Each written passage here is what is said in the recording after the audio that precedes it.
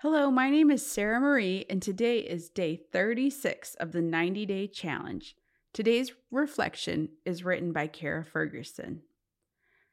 As disciples of Jesus, we seek to grow in lifestyles of worship, community, and mission over these 90 days. And today we transition from an emphasis on a lifestyle of worship to an emphasis on a lifestyle of community. Today we are growing in a lifestyle of community through building a habit of living life with the local church. As we begin, let's pause to be still, to breathe slowly, to recenter our scattered senses upon the presence of God.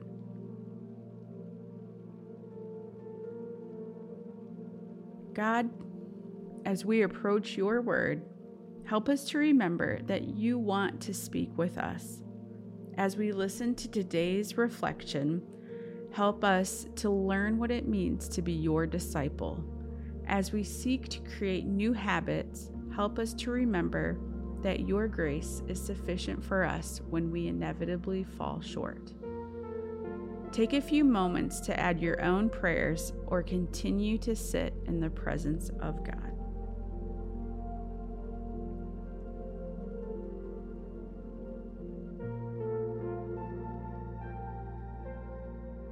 Community is living committed. It is the way we participate and persevere within the local church. We were meant to live in authentic relationships, to love generously, to serve humbly, and to live in unity and at peace with one another. This is our design and our call as followers of Jesus. Today's scripture is from John chapter 13, verses 34 through 35, and it will serve as our new memory verse for the next few weeks. As a reminder, so far we've sought to memorize 2 Corinthians 5:15 and Deuteronomy chapter 6, verses 4 and 5 over the course of these 90 days. You might want to consider reviewing these verses now from memory as best you can.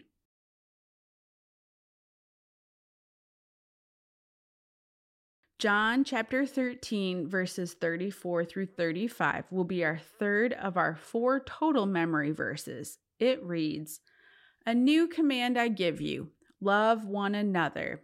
As I have loved you, so you must love one another. By this, everyone will know that you are my disciples if you love one another." Today we are reflecting on how God commands us to love one another. Not only does God command us to love Him, which we practice through the lifestyle of worship, but He also commands us to love one another, the foundation for the lifestyle of community. We might expect that the next most important command would be to love people outside the church, showing them the love of Jesus Christ.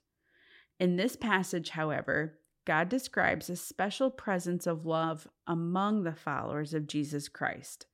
A love that both matches the extent Christ has loved us and one that serves as an identifying mark of His disciples to the world. The Bible tells us to love many times, so what makes this a new commandment? New here implies freshness or difference from what was said before, and this command implies a new, fresh extent to the love we're meant to have for one another. We're meant to love one another to the extent that Christ has loved us. Because John 13 describes the Last Supper, the extent of Christ's love, and according to this passage, the love we are meant to show one another, is about to take on a new meaning for the disciples: death on a cross. As Jesus is preparing to bear the wrath of God meant for the world on the cross, He is commanding His disciples to love one another to that same extent. Wow, what a high call. Jesus set aside His personal ambitions and desires and completely surrendered Himself to the will of the Father, which led to the radical act of sacrifice on the cross. Participating in and persevering with community requires that we practice setting aside our selfish ambitions, coming under the authority of God, and acting sacrificially for the brothers and sisters we have in Christ. Consider this. What would it be like to enter into conversation with a brother or sister wholeheartedly, setting aside our own agenda and desire to be heard, and committing instead to listen and love sacrificially? What about following Christ's example, and with the help of God, how might you look first to meet the needs of a brother or sister before overflowing your own storehouses of time, resources, etc.? Jesus elevates this love shared among believers in a second way.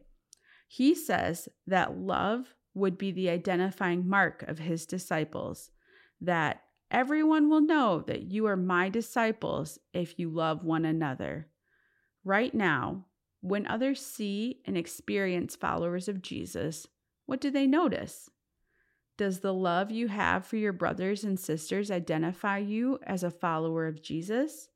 Is your posture of generous service and committed love to the body of Christ the thing that catches the eye of the world and marks you as different? Let's return to the passage and listen for a particular word or phrase that the Holy Spirit might be highlighting today. John chapter 13, verses 34 through 35 says, "A new command I give you, love one another. As I have loved you, so you must love one another. By this, everyone will know that you are my disciples if you love one another." What word or phrase jumped out at you from this verse? What idea do you want to take away from today's reflection? Is there a step of obedience that you want to take today in response to any of this?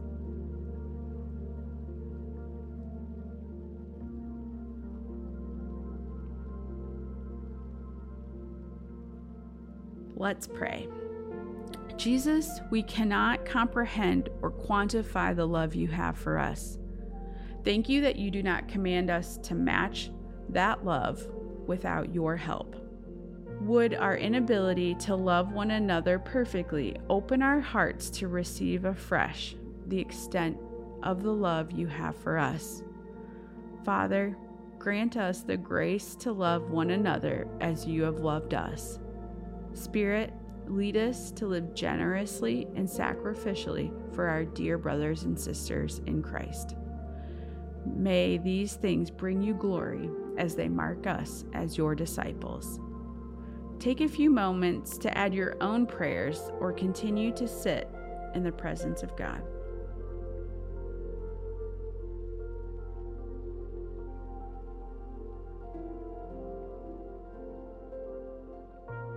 As we take these reflections into the coming day, let us remember the command of Jesus in John chapter 13, verses 34 through 35.